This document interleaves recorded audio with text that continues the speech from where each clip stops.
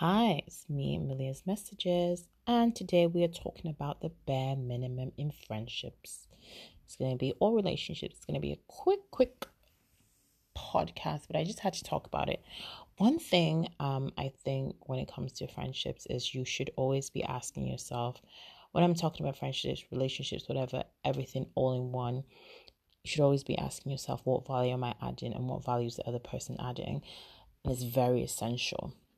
And I understand that people have different times in their lives. Maybe if someone's going through a rough patch, they might not be able to add as much value to you at that time as you are adding to them. But it's very adamant to take note if they appreciate you being there, if they're taking it for granted, and their whole demeanor about the whole thing. Because for example, if you meet someone and you just met someone and they're going through a really hard time, you just met them in the space of probably a week to 1 month, they're going through the works and they need you for emotional support, they need you for advice, whatever. And you're in this new friendship, whatever, and you're thinking, okay, this is heavy or whatever, however you're feeling at the time. And maybe you can't get really much out from them because they're going through so much. So you have to make that judgment because obviously it's a new friendship. So you haven't seen, you don't know how the person is in the given end. But when you have a relationship that it's been there for a while and you feel like the person just keeps taking, and taking doesn't have to be material. Taking can be emotional, psychological, and everything else. You know, some people, when they're on the phone, it's all about them, or when you want to meet, it's all about them and what they can get at the end. And let me divulge into men and women relationships, because I find sometimes these day and age that the male species and the female species are very, very much about what they can get. You know, a guy can do the bare minimum for you and expect that you should jump over hoops for him. And one thing that I don't like in the dating scene is when someone thinks because they have paid for your meal, and it's men that do this, let's be honest, pay for your meal or taking you out, they now have access to your body. That is bottom barrel. That's not even for, like, how does that even work? You know, am I a prostitute? Like, you might as well go and hire a prostitute if that's how we run it. You know what I mean? So I think that is, and I remember there's a guy I was listening to who commented on another guy. I think it was Kevin Samuels that made a comment like, after day 2 or 3 you should be smashing. And I'm just thinking, that is really wrong advice.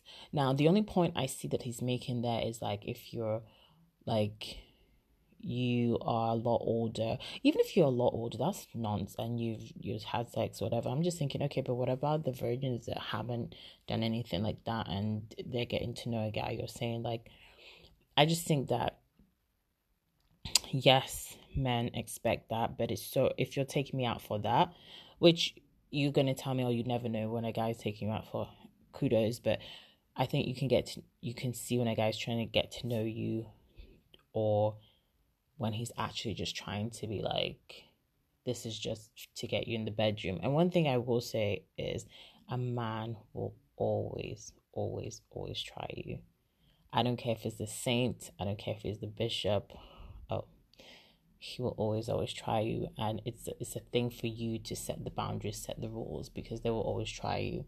They might try you more than once or twice. And I know personally, like, I've had guy friends that maybe I didn't handle the situation the best way I should have, that have tried me and like these are like guy friends, like there was nothing like just platonic guy friends. There was no conversation of we're growing this friendship for a relationship.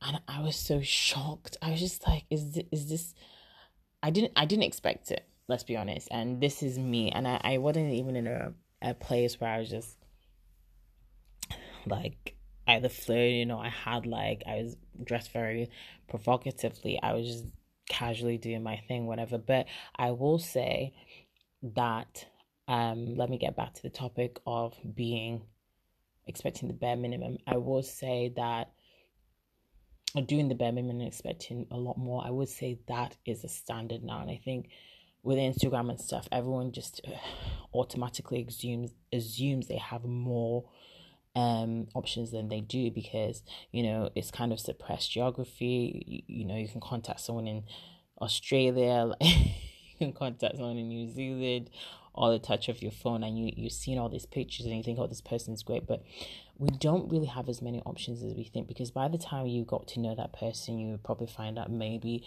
their body count's too high for you, or their character's not what you want, or they're lazy, or like they like so many things. So yeah, you have access to a pretty face, or yeah, you have access to a good looking guy on your Instagram or your phone. Doesn't mean you have options. I think real options is what you have in your hand, people that you've tangibly seen, people that you can tangibly call up and go to their place, that you've tangibly vetted. That's more like I have options, rather than anyway, I digress. So yeah, doing the bare minimums, I think, is very, very essential, that you look at your friendships and just look what you're gaining from them. You can't just be a pretty face. What value are you adding to someone's life? What value? You can't just be a handsome face. What value are you adding? And it has to be intentional value. How can you serve? I think a good question is like, how can I serve this person? How can I serve you? That is what I'm going to call this podcast. How can I serve you? What service can I bring? And it doesn't mean being a doormat. It just means just being at someone's service, like, so they know you're there. And another thing I will say is, I feel like, and people management is something I'm going to talk about in another podcast. People management comes so much in play in relationships. And one thing I've noticed about myself is I never really taught people how to treat me. I think I'd just take blow after blow, and then eventually I'll just snap, and then I'll be out. Not on every occasion, but most of my occasion, or most of the things I've looked back in terms of friendship. But there's a way, first of all, you have to teach people how to treat you in terms of relationships. So then if they are giving you the bare minimum, you're teaching them actually the bare minimum is not good enough. Depending on where they're in their life, obviously, if they're going through something traumatic, then you can't expect much. And then people management, you can manage someone to extent, okay, I don't like this person. I'll probably never be in this person's position. They've wronged me so much, but they're not going to know that I don't like them. I'm just going to people manage them so that tomorrow, life is tough already. You don't need some of your enemies planning for you at the side. And one thing my pastor told me back in the day is like, your enemy should always be able to come and lie on your chest and talk to you. And that for me was just basically, do not burn bridges. And that, again, is people management skills. So people management skills is essential.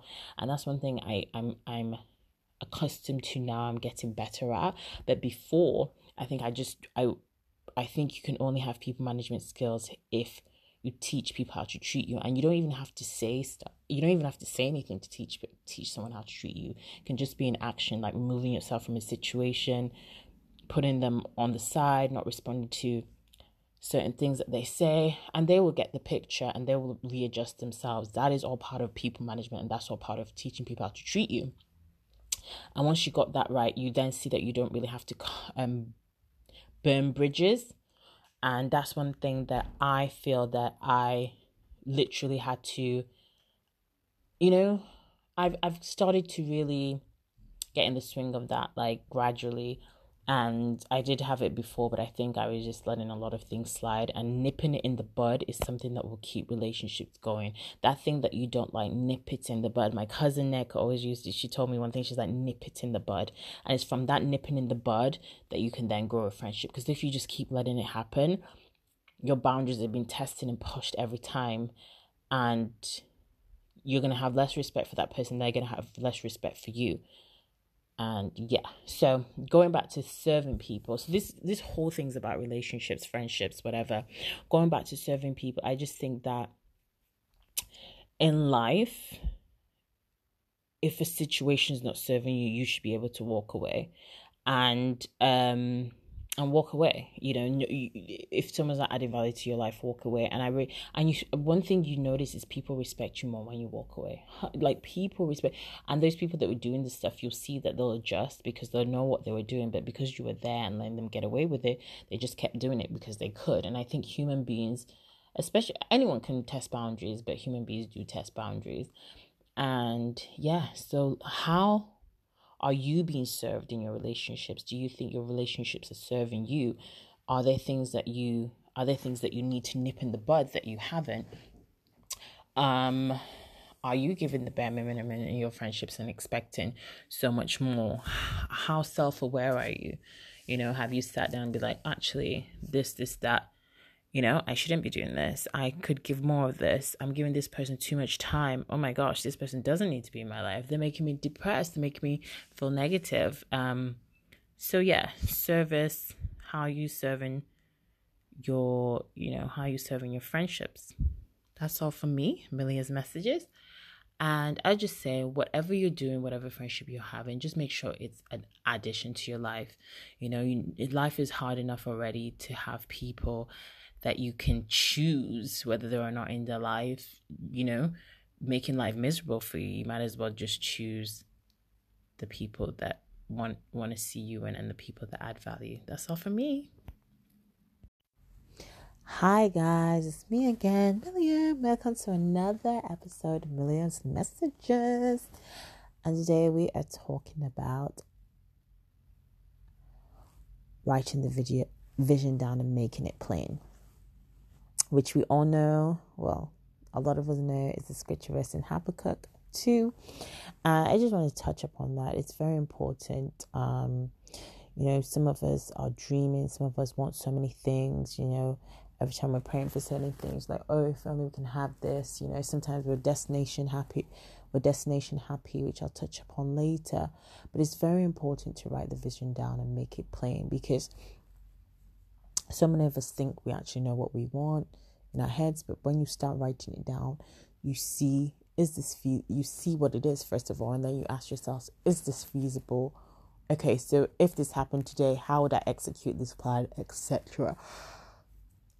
So I think it's extremely important to have that down to the T, because there's no point just wanting so many things. And even for me recently, I used to journal all the time growing up. I had this big black diary that I'd write so much in, and it's still there. It's like over a decade old. And it's something I have to start again. And just writing down my vision and making it plain, because there's so much I want to do, so much I have to do. And I think that it makes it so much easier when it's written down. It's biblical, it's there, it's plain, you can see it, and then you just start planning. Because if you don't have a plan, you are literally planning to fail. And people say it all the time, but it's so true. So people are praying for so much money. I want this money so I can start this business. Have you got a plan for your business? Have you got a name for your business? Are you going to have inventory? Are you going to be someone that drop ships so you don't have inventory? Do you have a warehouse? You need a warehouse. Have you done your research? There's so much to it. So writing things down is so adamant, because it's from there, okay, these are the things I want to do. Having it in your head is just not good enough. So that's all I have to say for this episode. Just make sure you write the vision down and make it plain, just like it says in Habakkuk 2. And yeah, I'll see you guys later. Let me know what you think.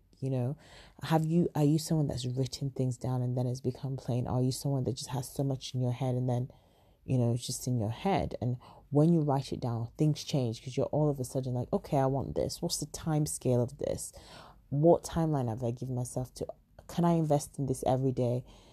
Am I investing in this every day? Am I doing something every day that is leading me to this goal? These questions and things just come to you, and you start realizing that writing it down is making it plain, and is making you have to think of how to execute the plan or how to get to the goal.